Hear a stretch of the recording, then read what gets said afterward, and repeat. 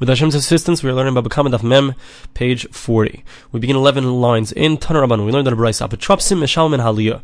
The guardians will pay from their land. Ve'in Meshalmen Kofer. A guardian for Yisomim, for orphans, for minors, will not have to pay the kofer, the special knas, the special fine, which is if an ox goes and kills a person. So normally there's a fine, but in such a case, in the case of orphans, there won't be the obligation to pay. Mantana. Who is our Tana Kufra Kapar that holds that the reason that there's not going to be an obligation to pay is because this kofar, this fine, is coming to atone for them? And since they are minors, these orphans, they don't have the ability to become atoned for. So who's the one that holds this way? Amar Rav Chizda. So Rav Chizda says, this is the shita, the concept of Yishmael, the son of Rabbi Yecham ben Broka, the Tanya of Brayso. In Nosan Pidyon Nafsha, the verse says that if his ox kills, so he has to redeem his soul. So whose value has to be paid? Demei Nizik. So the Tanakama holds that you have to take the value of the person who got killed, and you take his value as he would have been if he was alive as a slave, and that's the amount that he has to pay in order to redeem his soul, in order to get an atonement. Rabbi Shmuel ben Shel Rabbi Yecham ben Broka, Rabbi Shmuel, the son of Rabbi Yecham ben Broka, says Demei Mazik, that the value has to do with the value of the person who caused the damage, the owner of the ox. Let us say that this is what their argument. The Rabbanan Savri Kufr Mamaynahu. The rabbis hold that the payment, this fine, has nothing to do with the fact that you're getting an atonement. It's just a payment for the damages that you caused. So that's why you have to pay the value of the person who got damaged. For Rabbi Shmuel ben Shel Rabbi Yecham ben Broka Savar, and Rabbi Shmuel, the son of Rabbi Yecham ben Broka, holds Kufr Kapara, that it's coming for an atonement for him. So he has to pay his own value because he's atoning for himself. That's why he pays the value of himself. Amar Papa, so Rav Papa says, "Loi, that's not true. Everyone agrees that in fact it's coming for an atonement. And the argument here just has to do with how does he gain his atonement. So the rabbis hold that he pays the value of the person who got killed, and that's how he gains atonement for himself. Rabbi Shmuel, the son of Rabbi Yecham ben Broka, holds that the way that he gets an atonement is based on paying his own value. My time in the Rabbanim, where do the rabbis learn that the amount, the value that he has to pay in order to get atonement is based on the person who got damaged, got killed? Because they learn it as follows. It uses the word yushas, which means to be placed, both over here in our case, and also uses it in regards to a different case, which is a case where a man went and he caused damage to a woman and caused her to miscarry. He has to pay for the children, the value of that child that was miscarried. So in both places it uses the word yushas, which means to place upon him the obligation to pay. So the rabbis learn that just like over there, in regards to the woman, so whose value are you paying? You're paying based on the value of the person who got damaged. So to over here, the rabbis hold, in our case as well, in order to get this atonement, you're going to have to pay the value of the person who got damaged, the person who got killed. Rabbi Shmuel ben Shel Rabbi Yecham ben Broka Savar, and Rabbi Shmuel, the son of Rabbi Yecham ben Broka, holds no. The verse says he shall give the redemption of his soul, implying that he has to pay for his own value. The Rabbanan, how do they respond to that? The rabbis, true, it says that he has to redeem his soul. The way he redeems his soul is paying the value of the person who got killed. The Gemara continues. Rava was speaking to Rav Nachman and says to him, Rav Acha bar Yaakov is a tremendously great person. Amar lei. So Rav Nachman responded and said, when he comes to you, bring him to me. So when Rav Acha bar Yaakov came to Rav Nachman, Amar lei, so he said to him, ask me a question. So he asked him the following question. Let's say you have an ox which belongs to two partners. So how do they pay the kofer, the special knas, if the ox went and killed somebody? And the issue here has to do with the fact that since the kofer, this special fine, is something that's paid because it's coming to bring a kapara, an atonement for the person, so the question is as follows. Mishalem high kofer by high kofer, do we say that each one pays the full amount in order that they each get their atonement? The Torah says that there's only one payment of this fine that's supposed to be paid, meaning the family is only supposed to receive one time, so how can you pay double? And not twice. High chatzi cover, what are you going to say? That each one of them pays half? The Torah seems to imply that the only way to get atonement is if they pay the full amount. Not half. So what are you going to do? What are you going to say in this case where there's two partners? So as he was sitting there and thinking about this question, so he says to him as follows, another question, he throws on another one. Tanan, it says in the Mishnah, if there's a case where a person promised to give a value, the value of himself or the value of someone else, to the temple as a donation, So now, that's something that's not dachuflo, it's not something that's pressing upon him in order to attain an atonement or something. So therefore, what the gizbar has the right to do, the person who is in charge of the treasury, so he has the right to go into the guy's house and take a collateral in order that will force him to pay. However, if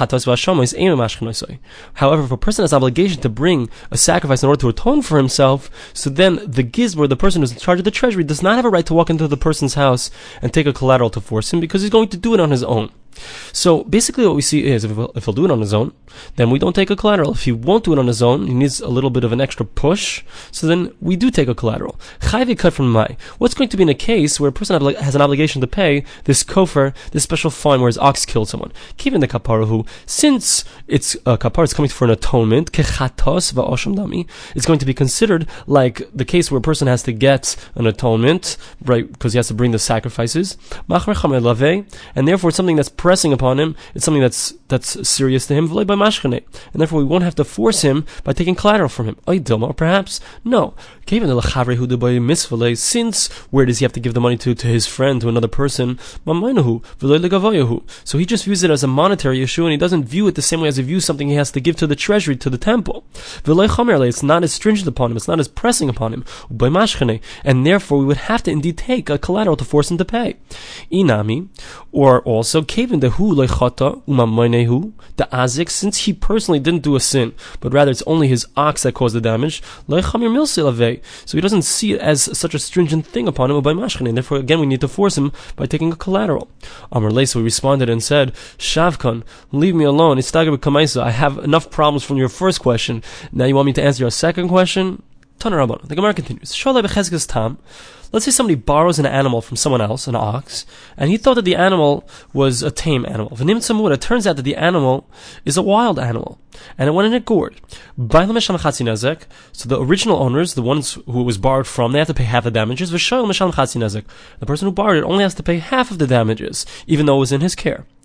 If let's say it became wild while it was in the house under the possession of the person who had borrowed it, and then he returned it to the original owners, so now if it goes in gores, the owners only have to pay half. The person who had borrowed it, and under him it had become wild, he has no obligation to pay miklum at all.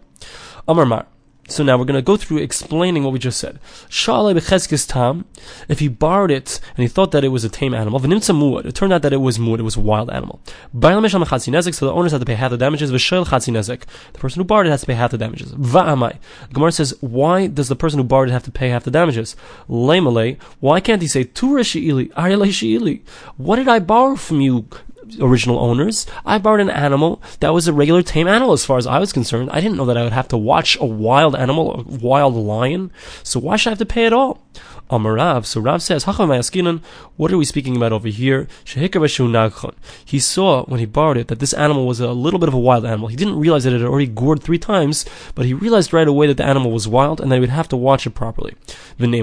So why can't the person who borrowed it say as follows? Tam she'ili, muad le she'ili, why should I have to pay? I borrowed an animal that was tame. I didn't borrow an animal that was a wild animal, as far as I was concerned. So the reason that he can't say that is because the person can respond, the person he borrowed it from can say as follows, soif, in the end, itam hava, even if it was a tame animal, palganiska b'shlumi, you still would have had to pay half the damages. Hashanami zil shlim palganiska. So too over here now, also go and pay half the damages. The Gemara says, why can't he say to him, itam hava, if it was in fact a tame animal, mashtalam gufay, so it would have been paid from the animal itself, and I wouldn't have lost any money. The person who borrowed it can say. No, the person who he borrowed from can say as follows, soif, in the end all, atlav tur b'shlumi lididi, even if it would have been paid from the animal itself, you would have had to return to me my ox. So you borrowed an ox, you got to return the ox. So in any event, you would have ended up paying for a new ox, and I would have gotten an ox back. So therefore, there's no time you can't say, oh, it would have gone out of the animal itself. You still would have had to pay. V'nemalei, so why can't he say to him, meaning the person who borrowed it, why can't he say, we turn to Memam Beis, page 40b, im tam hava, if the animal was tame, hava moedina, mafterina. So then there's a concept that this whole idea of paying, when we're talking about paying half the damages if it's a tame animal, it's a knas, it's a fine. There's a concept when it comes to a fine, so a person who admits to a fine does not have to pay the fine. So he could say, I wouldn't have had to pay, I would have admitted that I owed it, and I would have become pater, I wouldn't have had the obligation to pay. Even according to the one who says it's not a fine, but actually it's a monetary value that has to be paid, namely, he could still say, if tamhu, if indeed it was a tam, have a ma'arikna leila agma, I would have brought it to a place where no one could access the animal, and therefore, so the simple understanding is, therefore, no one would have been able to collect from it. I wouldn't have had to pay in the end. But now that it's a mu'ah, now that's an animal, it's a wild animal, so it doesn't have to pay from the actual animal itself. So even if I would take it somewhere else, we're still going to end up having to pay. So you should be able to say, if it's a tam, then I wouldn't have had to pay at all. Tosfos adds on just a little bit of an explanation as to why would a guy go and take it somewhere where he's not going to have to pay. What are we dealing with people who are evil? So he explains that what he would have done is, no, of course, he wouldn't have tried to get out of paying completely, but he would have brought it to a place where it would have been difficult for the person who got damaged to get his money, and then he would have made it a little bit hard to the point where the person who got damaged would have agreed to take less. So basically what he's saying is, I could have basically gotten out of either most of the payment or part of the payment, but now that it's a mood, now that it's wild, so I have no tricks I can pull, no shtick to pull. So that's his taina. So why does he have to pay? The Gemara says, what are we talking about here? He can't say that I would have brought it to a faraway place where no one would have been able to get to the animal, because we're talking about a case where the court itself actually grabbed the animal, took possession, seized the animal, and therefore there's no difference if it's a tame animal or a wild animal. He still would have had to pay no matter what. So the Gemara says, if that's the case, that the court went and had grabbed the animal, why do the owners have to pay half their damages? Namely, why can't they say to the person who borrowed it, you have to pay everything? Why? Now that the court has grabbed it, so now it's in a place that we can't even deal with them. We can't go and bring the court to court, so to speak. As long as it was with you, so then we could have brought you to court, and we could have dealt with you and ended up not having to pay. So, but now, it's in the hands of the court. We can't do that. So therefore you should have to pay.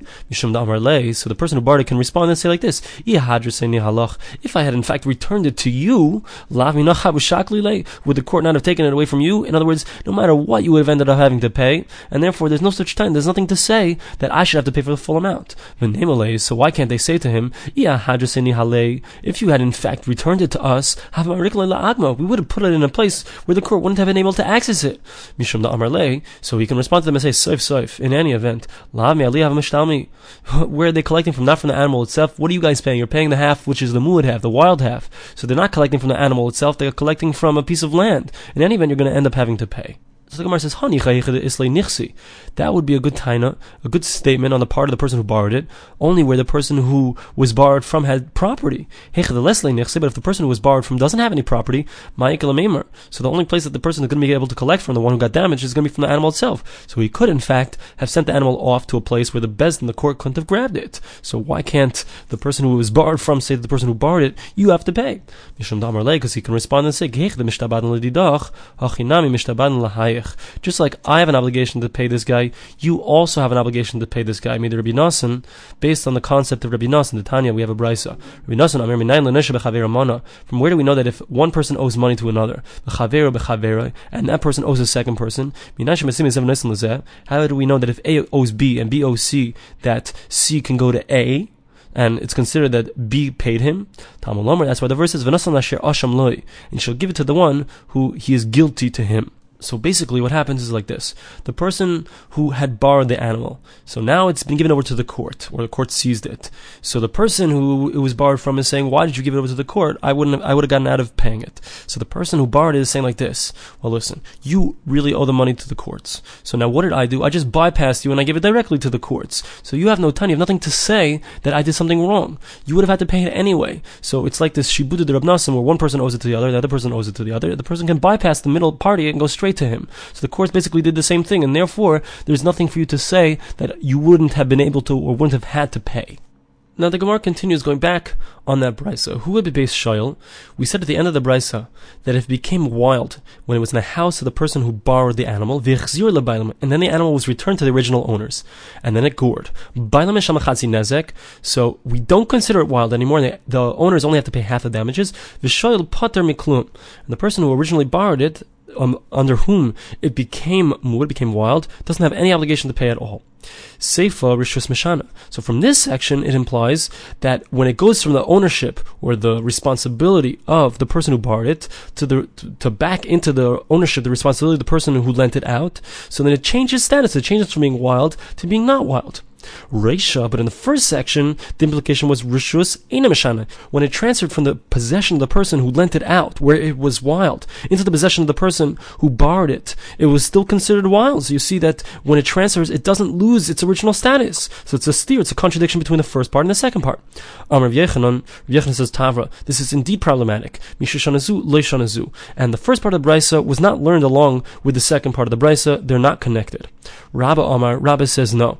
These two Brisas, these two parts are definitely part of one Brisa, and it's actually not a contradiction. How do we explain it? As follows. From the fact that we see in the first section of the Brisa that if it transfers into a different possession, it's not considered that it loses its original status. So too in the second half, it should really be that it didn't lose its status. So then why, when it was in the person who borrowed it, it's considered wild, but now that it returns to the original owners, is it not considered wild? The reason is, Mishum da Amar, you can say like this, Lav kol kaminach limiyadas leila turai. The person who lent it out can say, you, the person who borrowed it, does not have the right or the ability to make my animal to be considered wild. You didn't watch it like you own it, and therefore, I don't have the responsibility as if it's wild, and therefore, even though normally, when it transfers possessions, it retains its status, the status that you brought upon it is not a strong status, and therefore, in this case, the status will fall off, and all I have obligation to pay is half the damages. Rav Papa takes the exact opposite approach of Rabba. He says like this, Midas Sefer Rishus Meshana, from the fact that we see in the second half, that when it transfers from the person who borrowed it, and it was wild, back into the possession of the person who had lent it out, and it's no longer considered wild, Reishanami Rishus Meshana. So also in the first case, really it should be that when it transfers possessions, it does change status. So why over here do we see that it doesn't change its status in this case? Because in this case where it's being borrowed, anywhere where it goes, Shem Ba'alav Olav. The owner's name is still upon it. Meaning, since this case is not an actual full transfer of possession, it's just a borrowing that's happening. So anywhere this animal goes, everyone knows this animal belongs to the person who lent it out. And therefore, since it still has the name of the person who lent it out, and under his possession it became wild, so it still has that status, and if it indeed gores, it's going to have to pay full damages. But where it became wild, in the possession of the person who borrowed it, so then the status that it gets is not as strong of a status, and when it goes back to the original owners, so it's no longer going to be called on the name of the person who borrowed it, it's going to be called on the name of the person who lent it out. And as far as that person is concerned, it never became wooden, it became wild. So therefore it's no longer going to have a status of being called wild, it's not going to have to pay full damages, only half the damages. Now we're going to go to the Mishnah, the last case of the Mishnah, which is a very interesting case. Sure, it's stadin ein chayiv misa, b'chule, etc. We said in the Mishnah that the ox is used in a stadium in a bullfight, so there's no obligation for that ox to be killed, because as we said in the Mishnah, because it's only if it gored on its own, not if it's taught to gore. And these animals are taught to fight and to kill a person. So therefore there's no obligation for the animal to actually be killed, because it's not really called that it's doing it on its own, it was taught to do it. I'll ask you a question. Mahu legabi mizbeach. Will this animal be allowed to be brought on the altar? Can it be brought as a sacrifice? Because normally, so an animal that killed somebody is not allowed to be brought. However, this animal, it's, in a certain sense, it's not considered that it killed somebody, because it didn't do it on its own, it did it because it was taught to do that. So will that be considered good enough that it can be brought on the altar or not? Rav Amar Kasha. Rav says it's indeed okay. Shmuel Amar Pasel. Shmuel says no, it can't be brought on the altar in the temple. Rav Amar Kasher, Rav says it's okay. Anasu, because the animal is considered like it did it not of its own accord. It did it because it was forced to, it was taught to do that. Shmuel Amar Pasel, and Shmuel holds no, it's no good. Why? Hari ne'avad bayavera, because there was a sin that was accomplished with this animal, namely that it killed someone, and therefore it can't be brought on the altar. It's inappropriate for this animal to be brought. Meisve. I'll ask you a question as follows. Min habehem, the verse says that you're going to bring an animal as a sacrifice. It says from the animals. That's implying that it's not all animals that can be brought. This comes to exclude an animal that was lied with it carnally. A person had relations, heaven forbid, with this animal. So such an animal cannot be brought on the altar. Min habakar, it says from the cattle, implying not all cattle. Lohitzi es hanevad, it comes to exclude an animal that was worshipped as idolatry. Min hatzoin, it says from the sheep, implying not all the sheep. Lohitzi tamuktzah, so this is coming to exclude something, an animal which was set aside to be worshipped as an idolatry. Min hatzoin, it says and from the sheep. There's an extra vav. So this comes to exclude an animal that killed somebody, that can't be brought on the altar. Rabbi Shimon says, if it says a case where an animal had lied carnally with a person, so why does it have to say also the case where it killed somebody? They're both averes, they're both transgressions, so why can't it just say once we'll know the other one? And once we already have the concept of an animal that caused damage and killed a person, that it can't be brought on the altar, why does it also have to say the case where it lied carnally with a person?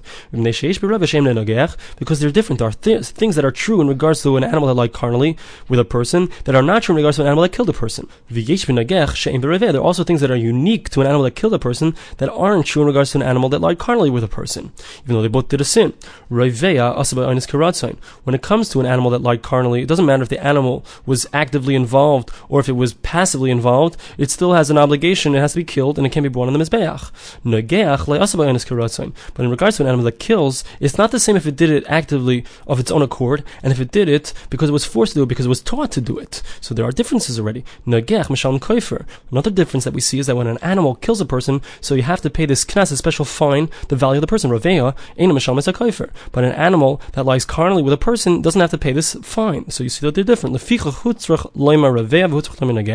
why it was necessary to say each of these cannot be brought on the altar, because each of them has a separate halacha that makes it a different type of thing than the other one. Katani mi, as the Gemara says, we did, however, say in the Mishnah that in regards to an animal that lied carnally with a person, so it's the same in regards to whether it was done intentionally or unintentionally. It did it actively or passively. But when it comes to an animal which caused death, so there is a difference between an animal which caused death intentionally, or it caused it because it was led to do it, it was forced to do it. So what do we see? The Gemara says, in what regards do we say that there's a difference between what was done intentionally, where the animal did it intentionally, or did it because it was forced or taught to do it?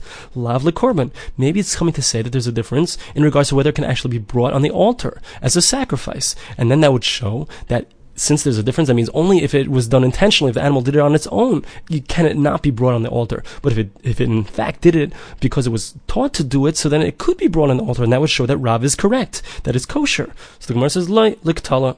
The truth is that this is only in regards to the fact that whether the animal has an obligation to be killed. But it could very well be that Shmuel is correct, that even if it doesn't have an obligation to be killed, it still cannot be brought on the Mizbeach, on the altar in the temple. And this in fact makes sense, the korban, because if in fact we meant that there's a difference in regards to whether it can be brought on the altar as a sacrifice, and the verse says, in regards to an animal that killed a person, it wasn't made the same. What does it mean it wasn't made the same? It makes it sound like the verses didn't make it the same if it did it intentionally or if it did it because it was taught to do it. Lav oinas didei ksiv, v'lav ratzon didei ksiv. So in regards to the verses that are talking about whether you can bring it as a sacrifice in the temple, it doesn't say explicitly anything about whether an animal such as this can or cannot be brought. It only says elalav lekatala. It must be talking about death, because only in regards to death do we have an implication from the verses themselves whether or not it's going to be killed. The Gemara continues. Amar Mar. We said previously, Negach mishalem es hakofer. If an animal caused death, so the owner has to pay the kofer, the special fine, the value of the person that got killed. Revein mishalem es hakofer. But an animal that lied carnally with a person does not have to pay the fine. Hey chidami. What's the case where the animal does not have to pay the fine where it lied carnally with a person? Ilema de rava v'katla. If it's talking about a case where it lied carnally and then killed the person, mali katla b'karna, mali katla b'revia. What do we care if it killed with its horns or if it killed while it was lying carnally with a person? So it must be that we're saying there's no obligation to pay because it just lied carnally with the person and it didn't kill the person. Gemara says, of course it doesn't pay kofer, of course it doesn't pay this fine, because it didn't kill anyone. How can you say that this is true by this one, not by that one? It's implying that it's talking about the same case. So Abai says, really, I'll tell you that it lied carnally with a person, but it didn't kill a person. The woman that lied carnally with this animal was brought to court, and they ended up killing the woman. So therefore, it's like the animal, in a certain sense, has caused the death of this woman, she was killed by the courts, but it was the animal's fault because the animal lied carnally with her. You might have thought that is considered as if the animal has in fact killed her. Kamash Malon, that's what we're saying. No, that it's not considered that the animal has killed her because she was killed by the courts, and therefore there's no obligation that the animal receive death. Rava Amar, Rava says, La'ilam de Rava v'katla. We consider the cases where the animal lied carnally with a woman and killed the woman. And the question that we ask, what's the difference if it kills her with goring or it kills her by lying with her? Because when an animal gores, it has intention to destroy, to kill, to maim. But this animal, when it's lying carnally with her, didn't intend to kill her. It meant to have an enjoyment, and therefore it's not going to have an obligation to be killed. B'may pli, what are the argument? They're arguing about the concept of an animal that was walking along and it trampled over a child, heaven forbid, in the place that belongs to the person who got damaged. So according to Abaye, you have to pay the knas, even though the animal didn't actually gore the person, but it was doing regular, it was walking along doing a normal thing. You still have to pay. According to Abaye, you have to pay the knas, this fine for killing a person. According to Rava, you don't have to pay this fine. Tanakh say the Rav, we have a brisa that implies like Rav. Sure, it's that an eina chayiv misa v'kash legam izbeach. It says explicitly in this brisa that an animal that's used in the stadium, so it doesn't have to be killed, and it's allowed to be used on the altar because it's considered as if it was forced to do it and not that it did it on its own.